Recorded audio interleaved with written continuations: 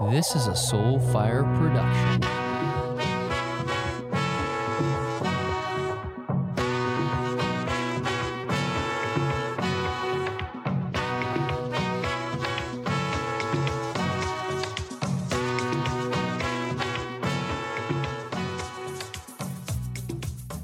Welcome to The Great Unlearn. Join me, your host, Cal, as we dive deep into understanding and undoing the programming within us. Let's find your inner truth for a life with newfound purpose and freedom. Get ready to question it all in The Great Unlearn. I'm incredibly grateful to welcome on my brother, Mehcad Brooks. Mehcad and I met about a year ago in the spring of 2019 on a transformational men's retreat in Sedona organized by our brother, Aubrey Marcus. After that first meeting, Mehcad has been a leader among our Sedona crew and was really the first to personally invite me to start to use my white privilege, and that's what it is, for positive. And I'm grateful for that. Believe it or not, it was thanks, brother. Well, believe it or not, that was my first real step into this conversation after 48 years. So it's never too late, folks. But here's the thing. He didn't tell me what to do. He just asked me if I could hold him, who was hurting, in my heart and just let whatever emerges to lead the way. He also recommended that I start to educate myself by reading Ibram X. Kendi's book titled How to Be an Anti-Racist, which I did, thankfully. We'll be discussing this powerful and very insightful book during this episode. Now, Mehcad has been prolific on social media during this incredibly challenging period that hit a tipping point with the murder of George Floyd. He's emerged as a voice of a generation, and he has been deeply informed. He's shown love, compassion, honesty, and he shared his deep pain very vulnerably. He's also started the Church of Anti-Racism on Instagram, which is currently in the beginning stages of a 21-day anti-racist challenge. So I recommend you all join that, no matter if you start at day one, and it's already over. So it's worth your time. Now, to somewhat complete his bio, Mehcad, aside from this, he is a former Calvin Klein model. If you're watching on YouTube, you'll see why. He's a longtime Hollywood actor starring as Jax in the upcoming Mortal Kombat, and he's an incredibly talented musician. But way beyond that, his voice is as important as any that I could wish to have on The Great Unlearn, especially when the very premise of this podcast is to bring awareness to our conditioning, our inherited beliefs, and to begin to unlearn them. And if you don't believe that racism and racist ideas need to be unlearned, then I'm really not sure what to tell you, except just stay with us. In large part, it's not your fault.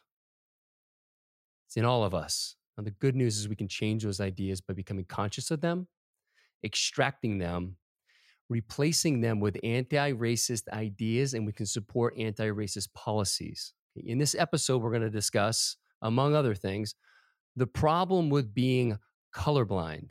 I've used that term in the past, and you'll understand why. We're going to talk about what Mehcad means by the talk that Black families have to have with their kids, sometimes as young as 7 and 8 years old. And if you're white like me, it's heartbreaking to even begin to think about this conversation. Now, I'm sure that will lead us into a discussion about police brutality, specifically the difference between being anti-police and being anti-police brutality. We'll discuss that as well.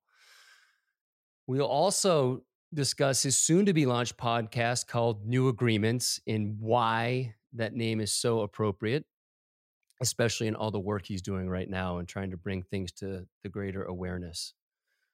I want to talk about what he's hoping to inspire with his Church of Anti-Racism. So we're going to talk about this a whole bunch more. Now, you've heard enough from me. I'm honored and deeply grateful to welcome on my brother, Mehcad Brooks. Honored to be here, brother. Thank you, Cal, for having me, man. Appreciate it. My anti-racist brother. Yeah, I'm trying. No, you are. No, listen, Listen, that's the whole thing. It's just about trying. That's what being anti-racist is. It's just about trying. If you're gonna just stay, if you're gonna like put your head in the sand, then you're supporting a system that is debilitating people's ability to have quality lives, um, and protecting crippling oppression. So all you have to do is try. That's it. That's really it.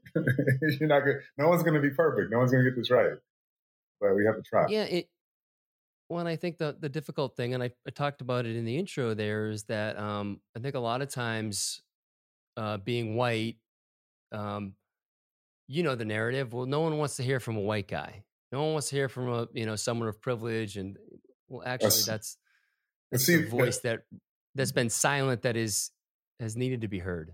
but here's the thing: who told you that? Right? No one. Right. No one did. Matter of fact, we've been saying the opposite, bro. We've been saying the opposite for 100 years. Like, please speak up. Please speak up for us. Yeah. So they put it into your head that it's not your place. They put it into your head. Here's the thing: where would we be as a country? Where would we be as a country if we hadn't made philosophers into cotton pickers? Where would we be as a country if we hadn't made doctors and thought leaders into tobacco planters? Where would we be? Where would we be if we had 15% of the population being as productive as they possibly could be without a crippling system of oppression stopping that growth? Where would we be? Like, I mean, imagine that country if everybody was given the chance to optimize their own potential without the impediments of oppression. And I want to make that distinction. Anti-racism is not about curing racism. That may never happen. Right? That's a philosophical, ideological belief. What our mission is to dismantle oppression and actually ask the question that we haven't asked ourselves in 500 years. Should systems of crippling oppression, or should systems of oppression at all, continue to exist? What sort of consciousness are we in if we think that they should? Should we be asking the people who are trying to protect the oppression questions? Black Lives Matter, people can argue with the subtle nuances of the syntax all day. They can argue with what the meaning is all day. They never ask. Those people don't ask what the meaning is. So I'll tell you. So if somebody I was going to asks, say, let's share that. Yeah. saying if anybody wanted to ever ask instead of argue, the black person in America is not fighting for the black person in America. They're fighting for the idea that America exists at all. They're fighting for the idea of democracy. They're fighting for the idea of kindness and fairness and repair in a community that's been decimated by policies, delivery systems, enforcement, ideas, agreements, structures, everything. Everything. And if you can't hear me say that, then that just means that you think that your opinion, even though it's outside of the scope of oppression, is just as valid as the person who's being oppressed. And you should examine that. If you can't hear an oppressed person's voice, if you can't hear their ancestors screaming through their skin in the form of a riot or a fire, if you can't hear that cry for help, then it means you're just not trying to. And then I think that we should be asking those people questions, not so much, what do you mean by Black Lives Matter, or like all lives matter? Yes, we know they do, but this country has never valued Black lives, and it's not just the actual matter of the human being, the life, but it is the education of that human being. It is the aggrandizement of that human being. It is building wealth. It is redlining is something that they did in Europe with ethnic groups, but they called it ghettoization. They would trap them in areas and not allow them to leave with it. Yeah, Um, explain that a little bit for the audience. so it's ghettoization. So basically, like in the ghettos in the 20th century in Europe, you had different ethnic groups that were huddled there and weren't really allowed to leave, right? And how were they not allowed to leave? By a system of laws and policies and enforcement that were in place. Now, redlining in America was our version of the ghettoization of the 19th and 20th century in Europe. And what that meant was that if you were a black person, there were certain areas that you weren't allowed to move into. It doesn't matter how much money you had, you couldn't move into those areas. Those areas received less funding from public funding. Those areas, the taxes that went back into those areas were proportionate to the taxes that were paid, right? And because of the unfair job markets and the unfair education, you couldn't get, there was less wealth in the black community. And because there was less wealth in the black community, and then because there was less wealth in or less development in the areas in which blacks were allowed by law to live in, segregation, that's what that is. We all know what that is. So you couldn't go to the bank and say, hey, my property value can be my collateral. My high salary can be my collateral. So we couldn't get loans. Couldn't get small business loans. Couldn't get, small business loans started going to black people in the 1980s for the first time. For the first time. I was born in 1980. So like, if you got to think about that. Like, most people who don't understand Black Lives Matter, or they don't understand, or they want to say all lives matter, it's just a misunderstanding or an overlooking of history. And history is very important because it's why we are where we are today. So there's been a lot of systems in place that have withheld options and just enforced hegemony. And it's hard to describe because it's people. I know people get tired of hearing it, but we get tired of saying it. and yeah, right. And it's also like it's also so hard to describe because I mean, if I tell you the truth, like the honest to God truth is that ever since the first black person stepped foot in America, they were a hostage. 1619 on a pirate ship called the White Lion. We showed up on pirate ships. You know what I'm saying? Like that's how we started. Right? We were stolen cargo, and when you start off with that sort of agreement, when a country forces you, or the people who are in charge of the colonies force you into this agreement and force your children and your descendants into an agreement that does not benefit you. In fact, in that agreement, there is population control by way of murder or public execution, as you saw with George Floyd. It wasn't a murder. That was a public execution. Why? Make an example? That seemed to me to be a very direct message to two communities. One, the white supremacy community, that we have this country. There's nothing anybody can do about it. And one to the black community is, we have your country, and there's nothing you can do about it. And we have been living like that for over 400 years. It seems to be ramping up. It seems to be worse. It seems to be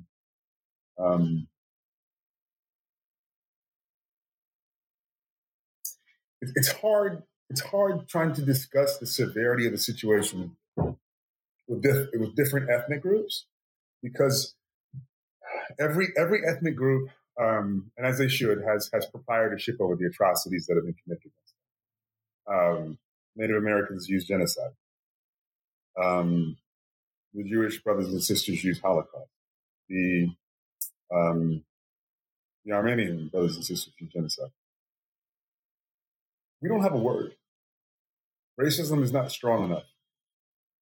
Um, whatever you want to call it, it's been a humanitarian crisis. You want to say, okay, so you could even say slavery was one. After slavery, it's been a humanitarian crisis since 1865 because we were property. My ancestors were property of other people's ancestors. And once you stop being property, you stopped being valuable. So once you stop being valuable, what do you do with those people? You control them. You create policies to keep them out of places. You demonize their behavior. You scapegoat them for things that are wrong in society. You get the ether of hatred surrounding them. So they live in a soup of unfairness, and you mute their voices. So no matter what they say, you don't believe them. They're untrustworthy. You paint them as untrustworthy. You paint them as takers. You paint them as freeloaders. You paint them as all these are criminals. And criminals is the worst one because when you see a man executed on camera in broad daylight, people still go, well, what did he do? Yep. So it's deep, and it's a sickness almost that we all have in our heads, including me, because we were all raised in this racist container that we call a country. And there's nothing wrong with admitting to yourself, like, shit, I'm a little racist. I have racial bias. I have racial bias. You know why? Because we all do. We all do. We grew up in a place that our founding fathers were slave traders and genociders. We can't make moral examples of them. We wouldn't today. Would we make moral examples of human traffickers and genociders? I don't think so. I don't think that we would. I think we're better people than that. So any policies that came out of that low level of consciousness need to be reexamined for the people that are newly considered to be citizens, right? So we've never gotten the benefit of the doubt when it came to human rights. We still don't have human rights by law. We have civil rights, which are rarely enforced. Yeah, so But explain the difference. Civil rights. Can you just be civil? Can you be civil, please? Right? Like civility. Like so, civil has to do with civics, which is like the balance of political structures and sociological structures, meaning that the right to vote, or the right to, or going to a better school if it's in your neighborhood. It used to be that you couldn't even go to that school if it was close to you because it was off limits to you. The chance of building wealth or aggrandizement, just basic ways that people take for granted of interacting with their own society. Those were withheld from us by law until 1965. But we still don't have human rights, which means you get third-degree murder for executing us in public, which means you don't go to jail at all sometimes if it's not on camera. You know what I mean? Yeah, and I think that's, obviously the good fortune of having that, but how many are not? And I think we've seen that there are ones that have caught on camera, but we're seeing a lot of these things in the way the police forces are set up that they're they protect their brothers and they get away, and in a lot of cases they get away with murder. And so before we get into that, because I think it's important, again, because your mom wrote an article recently, and she talked about, we're not anti-police, we're anti-police brutality. And that is a huge distinction. And that changes. So many people want to say, I've been called anti-police by some of the stuff I've written in my newsletter. And it's like, that's changing the argument. That's changing that's the same thing they do with Colin Kaepernick. But I mean, here's the thing: there's a small distinction because police brutality is so ingrained in our police department. Because the history of policing is this. So obviously, everybody knows prior to 1776, or before the war. I think the war ended in 1782. So we had British soldiers that were the crown's protectorate in the colonies, right? So after they left, we didn't have any police. We didn't have any laws. We had militias. Now, things were pretty lawless in early America. It was like the Wild West, but in the colonies. And the only thing that people thought was worth protecting was their property. What did property mean back then? My ancestors. So they deputized. So that you had cities, the colony councils or whatever the case is, or basically like village councils at the time that would appoint deputies or magistrates, as they were called. And these magistrates would go around paying white citizens to police Black people and police Black lives. This started in the 1700s. Now, the mentality started 200 years before that, 300 years before that. But, and I want to get back to that point because it's not like this has been forever. It's actually very new. Racism is extremely new to humanity. And it's extremely odd, and it's a very thinly veiled failure of consciousness, actually. So it's very convenient for business. We'll get to that. But what happened, the history of policing is this. So they would pay white citizens to police Black lives, police their spatial awareness, police their proximity to them, their proximity away from the plantation. Like my ancestors, if they left the plantation, they needed a hall pass, literally, like papers. And if you couldn't produce those papers, you can be killed, kidnapped, tortured, whatever they wanted. A child could ask for those papers. If you were born free, and you were my ancestor, which mine were not. But if you happen to look like me in 1840, and you were born free, you also had to have freedom papers, which could be stolen from you. Or any white person could say, that's a forgery. And it's only their eye and their word that could police your life. So that failed because people were too busy, right? And it was too much work. So they started these tiny militias and these bounty hunters called slave catchers. And all too often, if business was slow, they would just tear up somebody's freedom papers and kidnap them and put them on a plantation. Even people who were freed by their own masters or freed in the master's will or whatever the case was, were put right back into slavery 2 years later, 3 years later, 10 years later, because the slave catcher wanted to make money.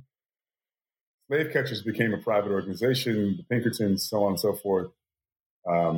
Keep moving. Private security forces.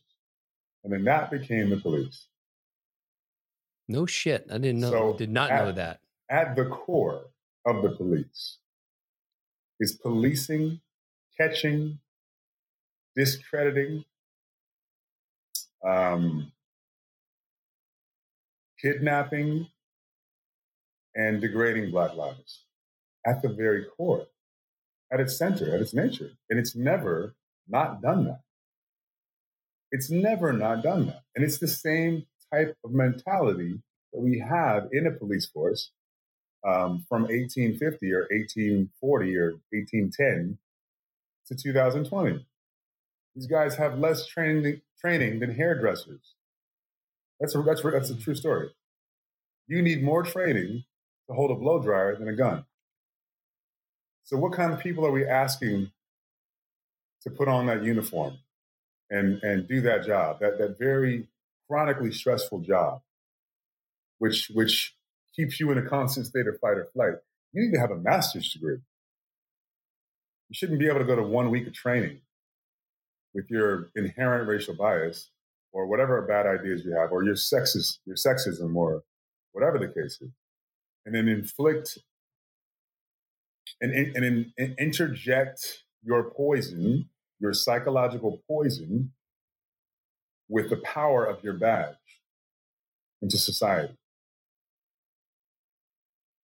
That has to stop. So when my mother makes the distinction between police brutality and policing, in and of itself, these two things are one and the same in certain communities.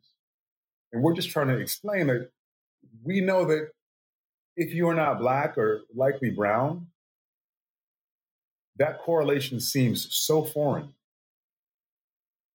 They're there to protect and serve. They might annoy you guys. Like, they might show up at the party. Yeah, they might show up at the party and annoy you guys, or you get your speeding ticket, or da da da da. But when I see a cop,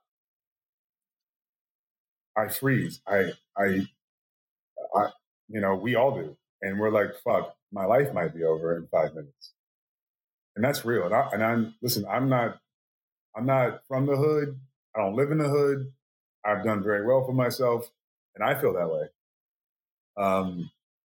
It's not a class problem. It is a aesthetic problem that we have.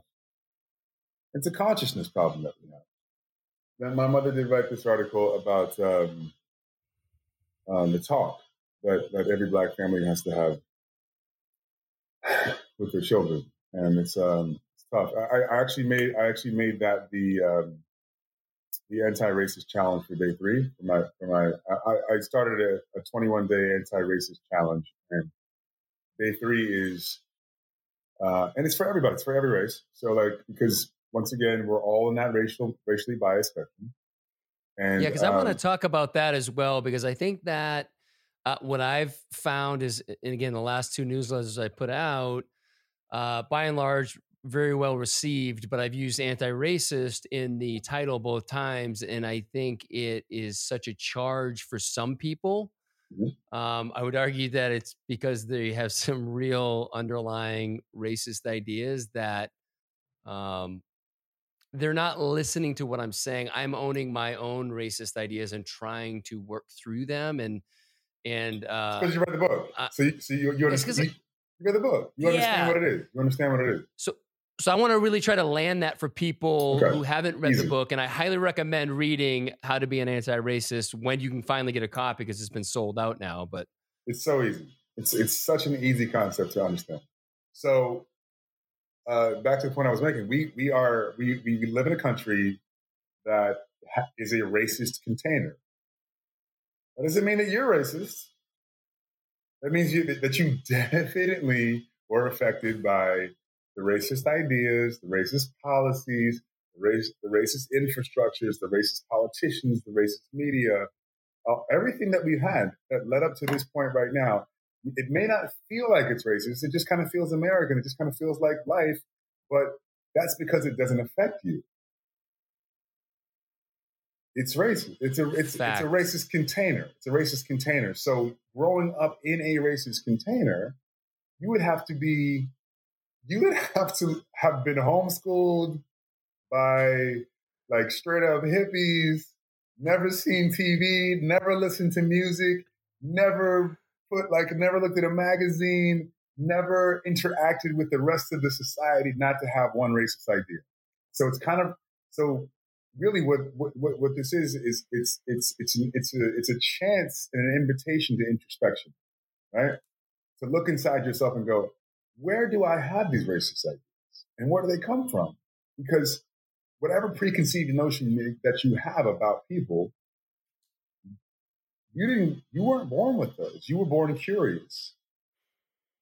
Children are born curious of the world, and then society gives them answers. I'll give you one just to maybe make it a little easier for some people to touch too. Like, hey, when you're in college, was there a group of athletes, the lacrosse team, the hockey guys, whatever, that acted a particular, quote unquote, acted a particular way? Mm-hmm. And so you're just like, that's what these guys do. The Duke lacrosse team got, obviously accused for rape. Now, people would say, well, that was part of their culture, right? So just to take it to just a different level for people, that while the lacrosse players aren't technically a race group, it's the same underlying principles, is that you take the behavior, and in that case, maybe not a great example because they were exonerated, but you take the behavior of an individual or a couple of individuals, and then you just paint that whole group that you put together and say they're all like that. Well, I think the lacrosse example is flawed only because one, they were exonerated, and two, if you have a basketball team and one guy's molesting children on that team and the other 11 don't say anything, they're all wrong, right? So I'm just saying the grouping. Right, hey, the hockey guys are a bunch of drunks, and the this right. and the it's. Well, it's just the idea that, let's say the grouping. Black people are lazy. No, we're not. No, we're not. Like, so there's a grouping of that. Black people can dance. No, we can't. All of us. I can't dance. I mean, I can move. You can't? I can move. I can move, but I can't dance. No, I don't. Me and Will Smith cannot dance. There's two of us who can't dance. We can move. White people are what like for instance, it works both ways. Can't dance. White people can't dance. White people can't jump. Dance. White people can't dance or jump. Well, there's plenty of examples of white people who can dance and who can jump.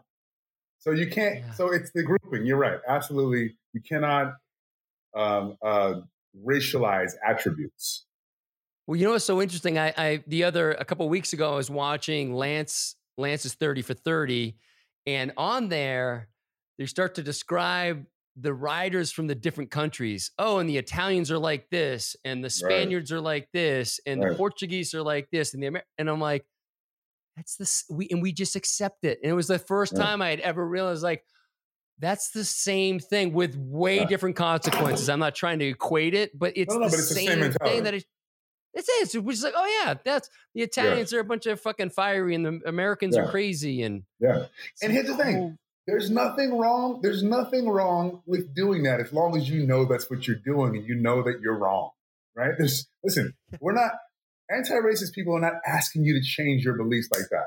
We're saying there's a system of crippling oppression that is supported by grouping people and supported by laws and systems that are causing a humanitarian crisis right under your nose. Literally, that's what this is. It's been that for a long time. My great grandfather was killed by the NYPD in the 30s. Two of his children were killed by the NYPD. I had a great aunt on the other side who had her fetus cut out of her body in the 40s in public. Her brother was hanged, lynched, and at a picnic for entertainment. So I want you to just slow down for a second. And if anyone's listening to this on anything but one time, like just pay attention, because what you're saying, they're rolling off the tongue, but I don't want them to come across that way, because each one of them, which I don't have to tell you obviously, but I just want people, I want people to try to connect to what you're saying.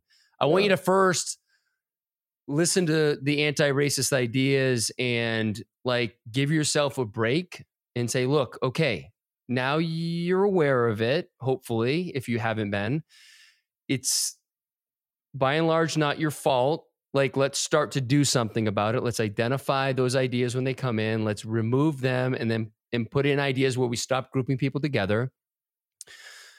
And start to listen to the things that you're saying, whether it was back when you were talking about when they were redlining, what was happening there. Like there's just a lot that we're going to be talking about today. And I just don't want this to be a typical podcast where people are just like, I think it's important for us to slow down on this one for people. I agree. I guess I'll say it like this. So like, because it's so complex, because the system is so complex. So put it to you like this: Native American genocide.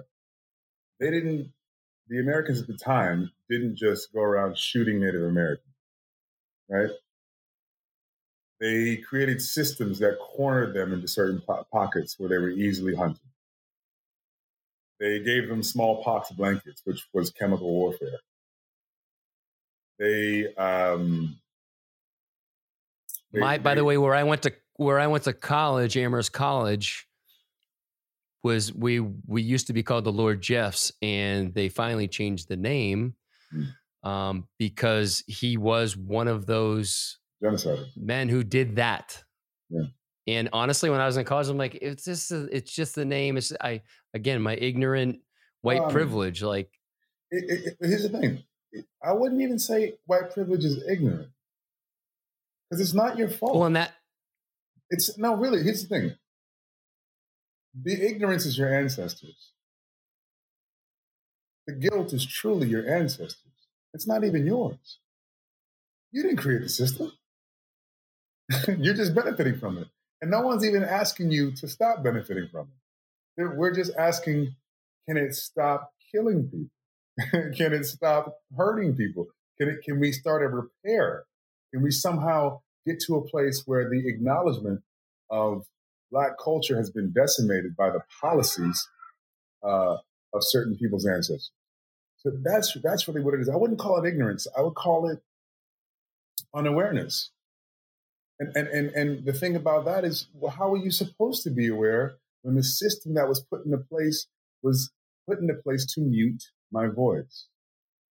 It was put into place so that you wouldn't listen to my voice. You wouldn't value my voice in the way that you would value someone else's.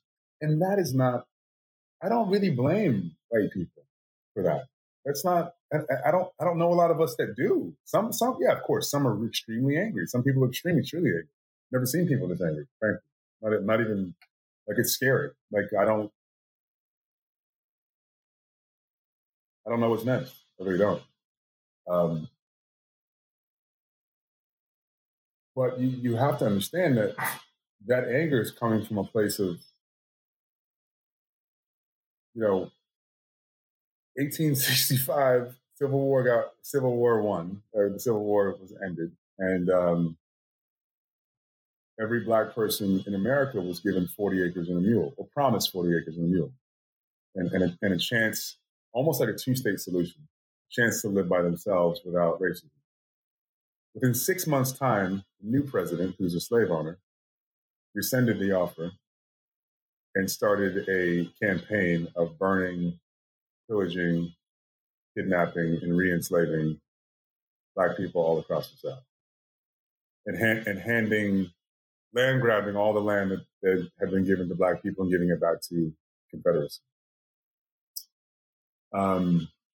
Then, so in the early 1900s or late 1800s, Black people had built a city called Rosewood, which was a very financially prosperous city.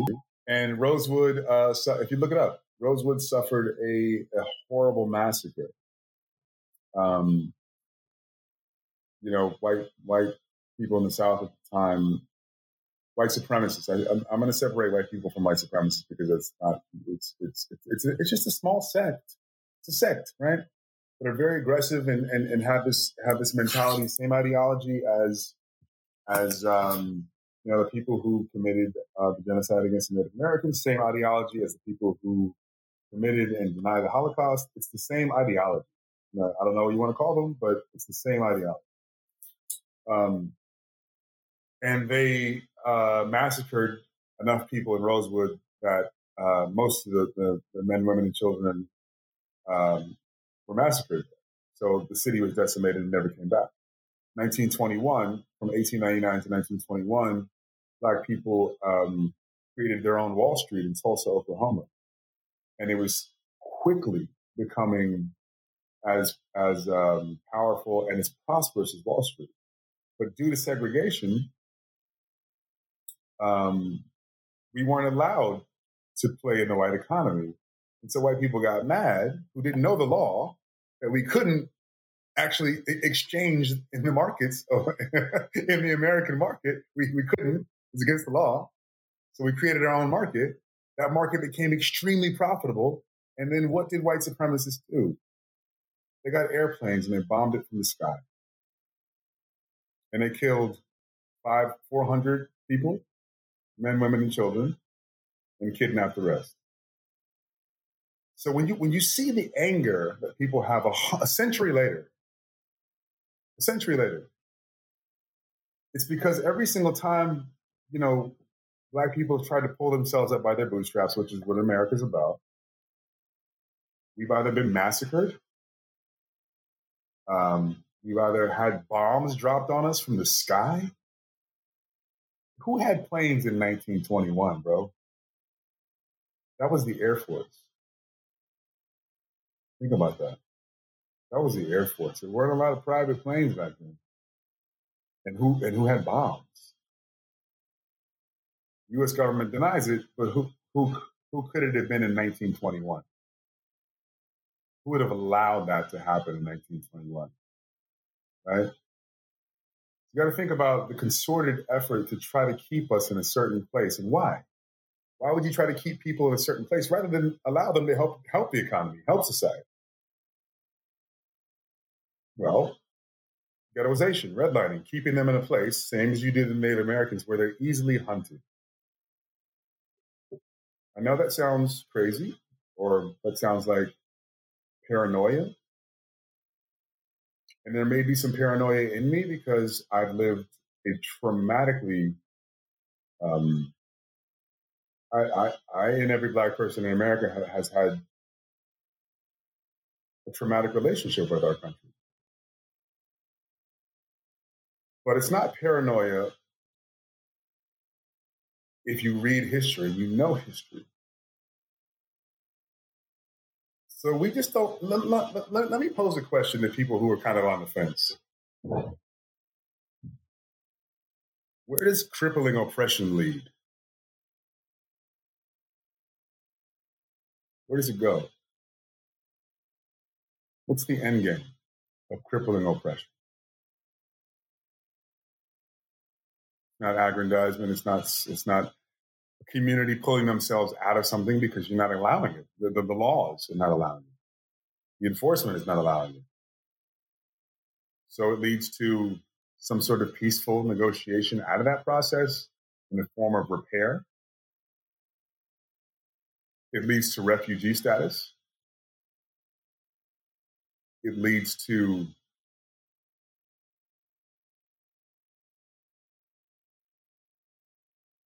genocide, or it leads to doing anything that you can do to stop that from happening.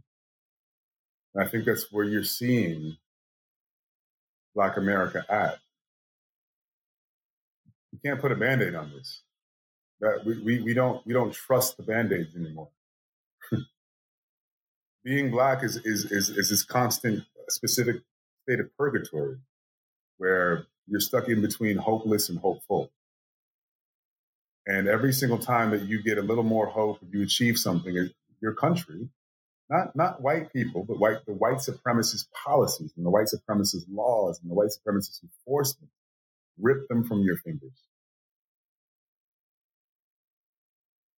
And we're all out of faith. We have hope, but we're out of faith. And I think that's what I think that's what America's seeing is a people who have rightfully lost faith in that this is ever going to change. And that I think that's new. My parents have never seen that. I've never seen that, and that's new. And it's not.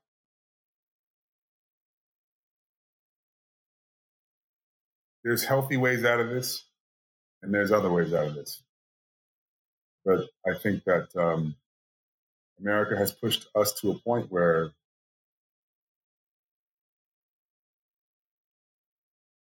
I had a friend commit suicide a week and a half ago because of what racism has done in his life.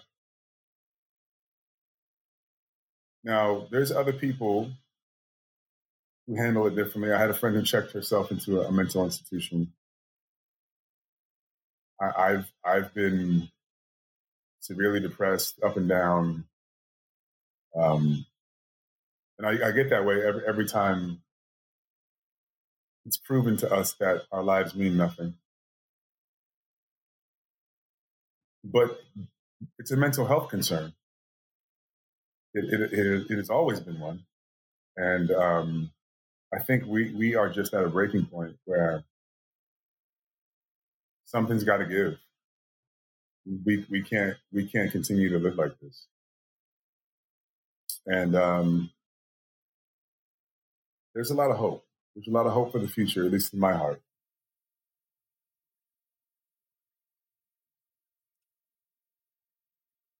Well, I think if people don't have quite enough context for kind of what we're talking about, I think one other thing I'd like to point to Yeah, is the yeah, documentary 13th on Netflix, which I think speaks to you know, you gave a very compelling case for the almost to the pre, what happened with the war on yeah. crime, the war on drugs, and basically just continuing that pipeline of really black men into the prisons, which have now become Slavery, privatized, and that's its slavery. own issue.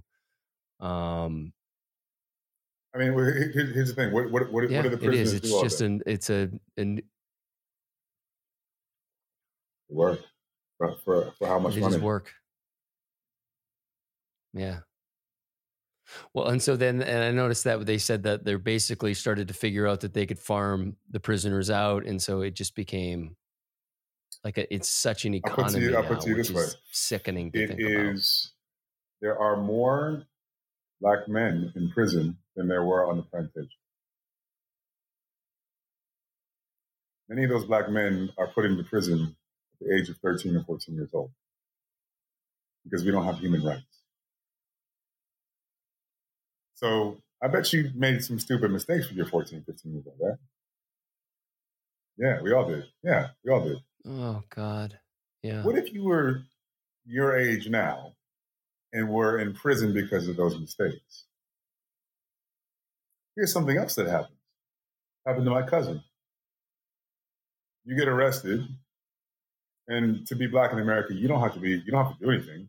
You just get arrested. Like I've been arrested many times. We call that kidnapping. You guys call it arrested. It's true story.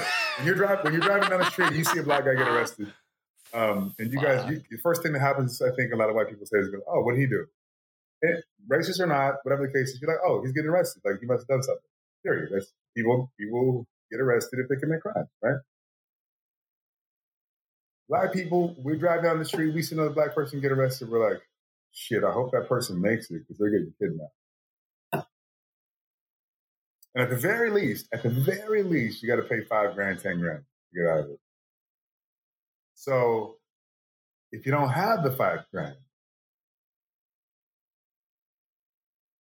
And I'm gonna say, I feel like I read a stat that it's like 80 something percent of right? households And don't so have, I think, five hundred $5,000 is an dollars in the exaggeration. bank. That's if you get a lawyer. It's a, If you just want to pay bail out, normally $1,000.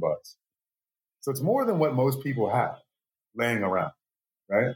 So I've got cousins who got arrested for loitering and then spent 2 years in jail without a trial because they couldn't make bail. ugh. I'm glad you brought that up because that was, as I've been trying to educate myself, that's one of the areas that I think people, if they want to give their money, they want to support causes, is to these bail funds You're that freeing hostages. literally um, Yeah, will, really, it's really. Yeah, you're freeing hostages. yeah, and they're, if you Yeah, don't, like they lose their jobs. yeah. Because they have to show up at work. They don't have, a boss No. that's like, oh yeah, sure, And just also, show like, up if when you you spend can. enough time in jail, Um, you know, you're looked at as an inmate.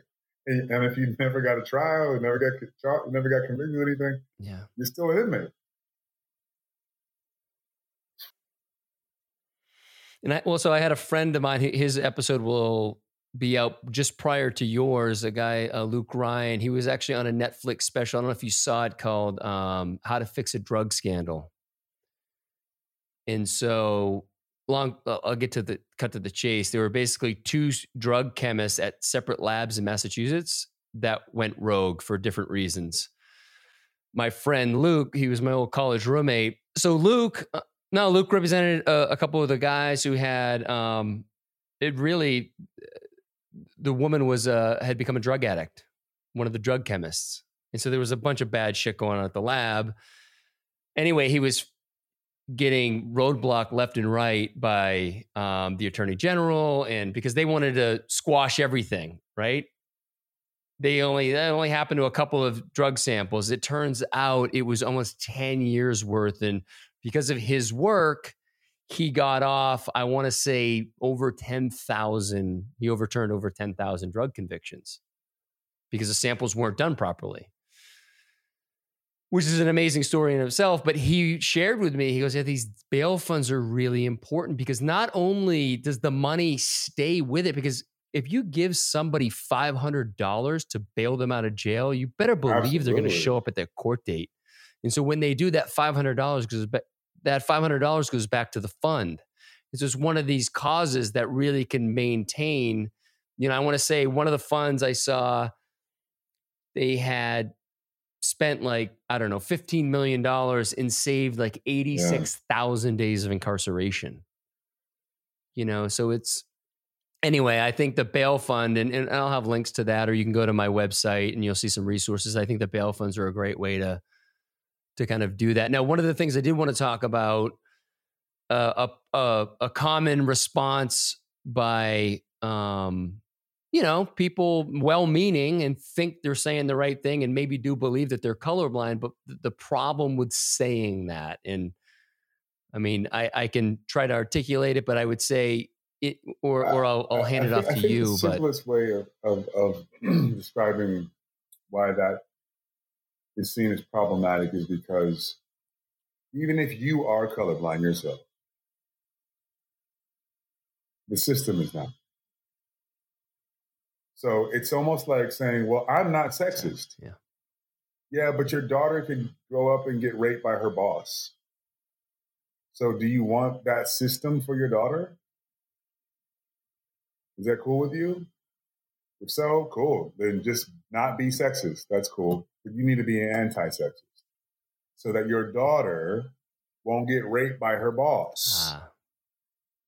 So your daughter doesn't get sexually harassed, or your wife doesn't get sexually harassed at work or by a cop or by blah, blah, blah, blah, blah.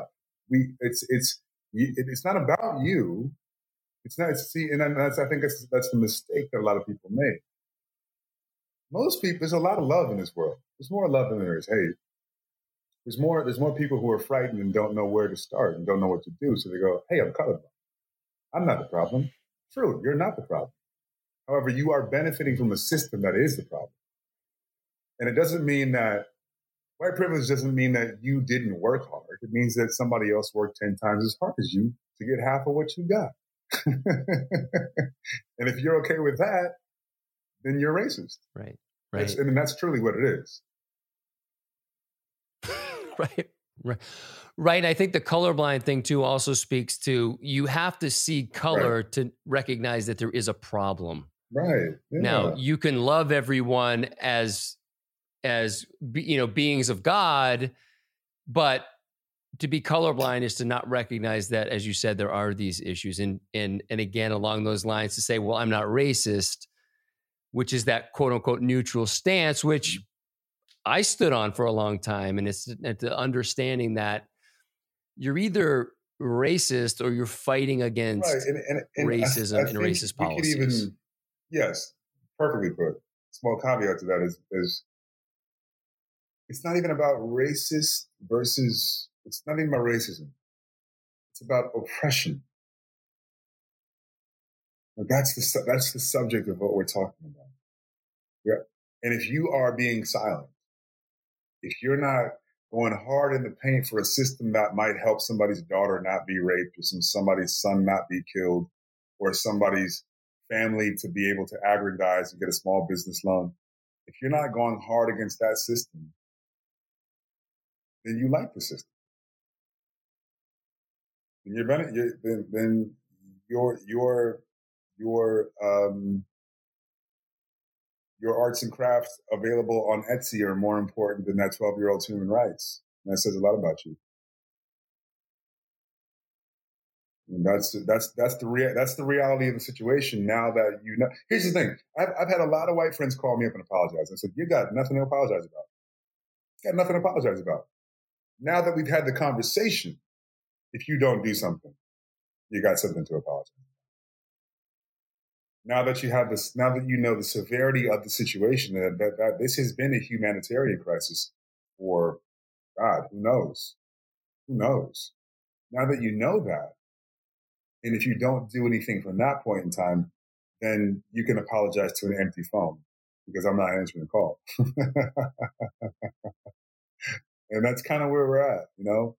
And How much pushback have you got, like, from your white friends to be like, dude, like, a lot. and not even to say that you're, demanding that they all do something, but No. what are some of the responses that you're getting and you're just like scratching your head, like, what fucking world are we living in? Well, I've approached everybody the same way I approached you. I just let them know how bad it was affecting me, how bad it was affecting my family, how bad it was affecting people I know, how like, if you can't listen to the oppressed voice, you have to ask yourself some questions. And that's really what it is. And so, like, I've gotten pushback even just from telling people how bad it was for me or how bad it is for me. Or somebody will hit me up and I go on Instagram and I'll go, "Hey, I haven't heard from you in a while." I'm like, "Yeah, kind of trying to make sure this humanitarian crisis is, like," and like I look at their page and they're like trying to sell skinny bunny tea and shit. I'm like, so Black Lives Matter to you or nah? What's up? So tea is more important than it right now? Like, literally, there are, if you look at the news, there are Black people dying who are dying from white supremacists at police, at rallies about not killing Black people. Yeah. I mean, that's pretty fucking bold. That's pretty bold. I think that's been one of the things for me that has been so, eye-opening, is that here we are, like, you would think, it just speaks to the arrogance of some of the police force. Like, you would think that they would be on their best behavior for the peaceful protest, and they are just like, fuck you, and use like such incredible force. And again, it's like, I'm finally seeing this for the first time, like, holy fuck. That is their best behavior. Trust me, those are their best practices. We just get the worst of it. They just police our neighborhoods more. So that is how they act. That's how they always act. Once again, what I said, the policing mentality came from citizens having power over property of the human beings, and they've never lost that. And they look at the rest. They look at themselves as predators. If you look at their training videos, police, and the rest of the world, the problem with looking at yourself as a predator, then everybody else is prey, right? Which is what you see now. They spray first, ask questions later. They shoot first, ask questions later. They run you over with a car first and honk later. Right?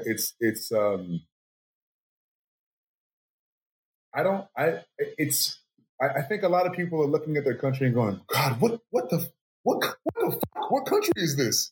Where did I wake up in? Yeah. I was born in this country. I know. You feel me? Like, this is not new. Like, this is not new to us. Like, we're so decent. Listen, people go, oh, there's two Americas. There's not two Americas. There's one America, and there's a bunch of people living in a dimension that feels like Afghanistan. 40 million of us. I don't give a fuck if it's Jay-Z. He puts on the wrong outfit, gets in the wrong car, he's done. Could be, right? He's got just as much chance, Will Smith, just as much chance to getting taken. Just as much chance. They don't care. If they recognize him, oh shit, it's Will Smith. Leave him alone. But that's happened to me where they recognize me halfway through beating my ass. Yeah. Yup. With a gun to my head. You see what I'm saying? Like, it's not,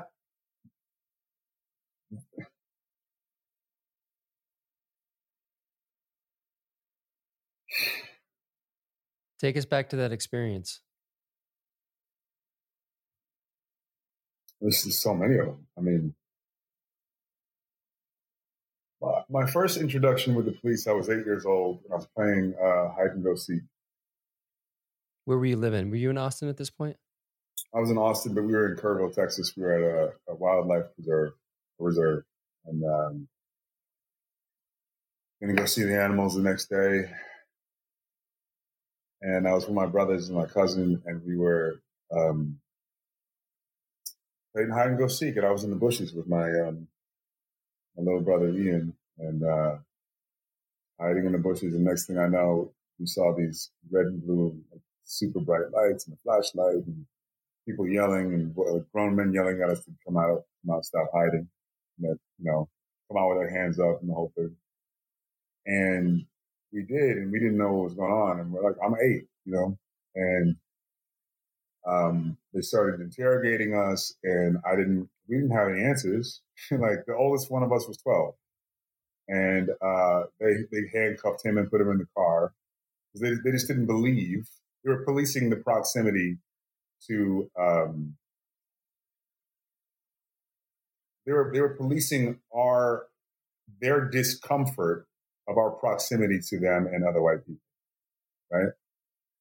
And they kept saying, what are you guys doing here? And like, just that kind of stuff like that. And like, I damn near pissed in my pants. And like, my brother kind of was like, kind of took control. He had to grow up in an instant, like 10 years old. And he said, let us talk to our parents. They're here. Let us talk to our parents. And so they handcuffed him and they handcuffed me. And I started I got really afraid. And I was like kind of moving around. And so the cop shoved my face against the wall. And I just remember like, I just froze. Like I just broke, I had like an out of body experience, like it's child abuse. And the cuffs were too small for me. So they fell off. And he's like, stop squirming, and he put the cuffs back on, they fell off again. So then he cuffed my forearms and he drug us through the lobby, and he grabbed my little brother by the shirt and they drug us through the lobby.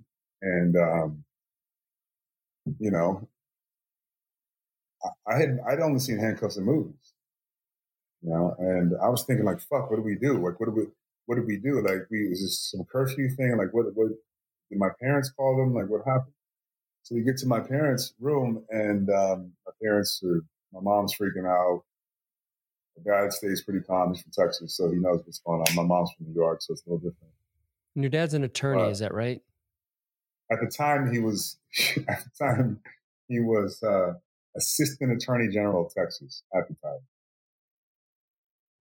And the cops roughed up his kids and arrested them for playing hide and go seek. He had to, as the Assistant Attorney General of Texas, he couldn't even get angry. He had to go very calmly and get our older cousin from the car and negotiate his release. Because the cops were saying that we were breaking into cars. His 8-year-old son breaking into cars.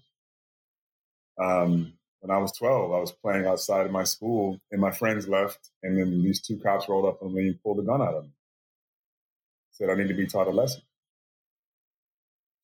When I was 13, I was playing in my front lawn, and these cops drove up and asked me and my brother what we were doing there. And so we live here. So let's see some ID. I go, I'm 13, I don't have ID. And then my brother's like, what the fuck? And he runs in the house and tells my mom, I might have been 12. I might have actually been 12 at that point too. And then she comes out screaming, and the cops are getting out of the car to come get me. Like, they're coming to get me. For what? For being in my front lawn. When I was 16, I got arrested. Not arrested. I got handcuffed and put on my car for driving past a school bus whose stop sign popped out as I was driving past it. When I was 24, I got hospitalized and put in, and I was beaten and pepper sprayed and tased and hospitalized for jaywalking. And then the cameras showed that I wasn't jaywalking. I was standing in between two parked cars. And they just didn't like the fact that I asked an officer for his badge number after he shoved me 3 times. Well, this might be a good time to talk about the talk that white families don't have to have with their kids, but black families do. Right. So after the cops, arrested us when I was 8 for playing hide and go seek, my mother realized that she was going to have the talk a lot sooner than she thought. And every black family has to have this talk. And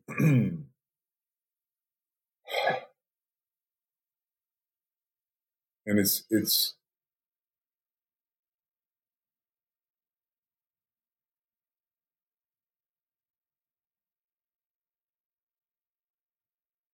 I don't understand. Like I don't understand how like I'm thinking about how I would have that talk about with my kids. And I don't understand. But you got to basically tell your kids that the world hates them. You can't say some people hate you. You have to say everybody hates you. Everybody hates you, and they hate you so much that they might kill you. They hate you so much that they might hurt you. They hate you so much that they might kidnap you. They hate you so much that even the people that you like, those cops you like, that you want to grow up to be a cop, and you play cops and robbers, and you think the cops are the heroes. Well, neither one of them are the heroes for us because the cops are sometimes as bad as the robbers. And then my mom, I had this conversation with my mom the other day, and she's like, you kept asking for months, are all cops going to hurt me? Are all cops going to hurt me? Right? Because I had bruises on my face. And what's this bringing up for you?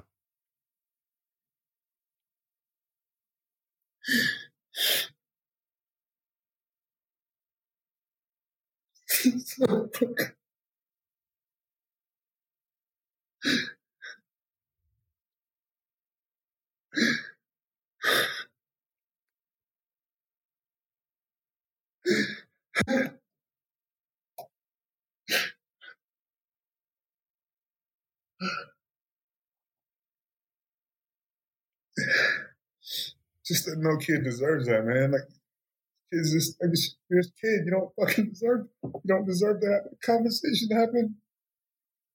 You don't deserve to have police beat the shit out of you or rough you up or arrest you and interrogate you from the time you're 8 years old. You just don't fucking deserve it. And it happens to every single one of us. Like, there's not one person I know who's black who hasn't had something like that happen. Like, some of us have had it worse than others. Obviously, look at George Floyd. Obviously, look at Trayvon Martin or Tamir Rice. Trayvon wasn't killed by the police, but he was killed by a policing mentality. Like, what are you doing here? There's a neighborhood. What's he supposed to do? He's fucking 15 years old. He's walking to the store. So it just brings up, like,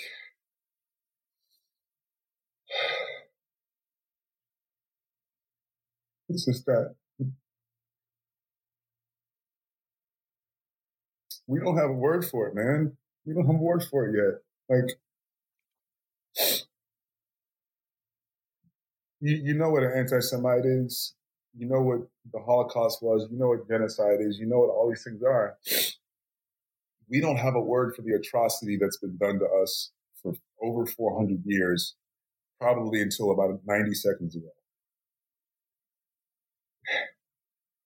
And it's just frustrating to sit around and try to have debates with people about the nuances of syntax.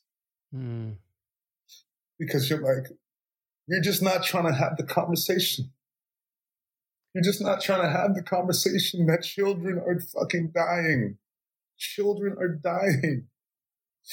Children are being traumatized by police. Like I'm traumatized. Like every single time something like that happens, like an execution happens, or a mistaken murder, or a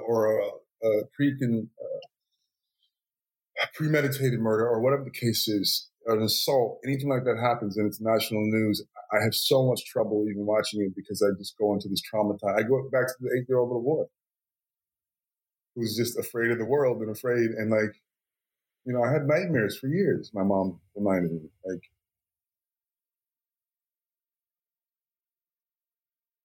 it's just too much. It's too much to ask of children. It's too much to ask of parents. It's too much to ask of families. It's just too much. And I think 10, 15 years from now, if this goes the right way, and I hope it does, I hope it goes the right way. If this goes the right way, we're going to look back and be like, how the fuck did we ever let that happen for so long? I hope. I really hope. Because once again, where does crippling oppression lead? Where does it go? Where does it go? What's next for the American Negro? What do you have in store for us now?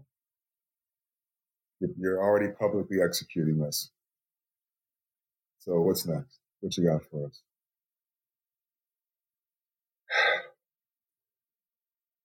Well, thanks for the conversation is just, it happens across America every day. You have to have the conversation over and over and over and over again with your kids. And you have to tell your kids the world hates you. The world hates you.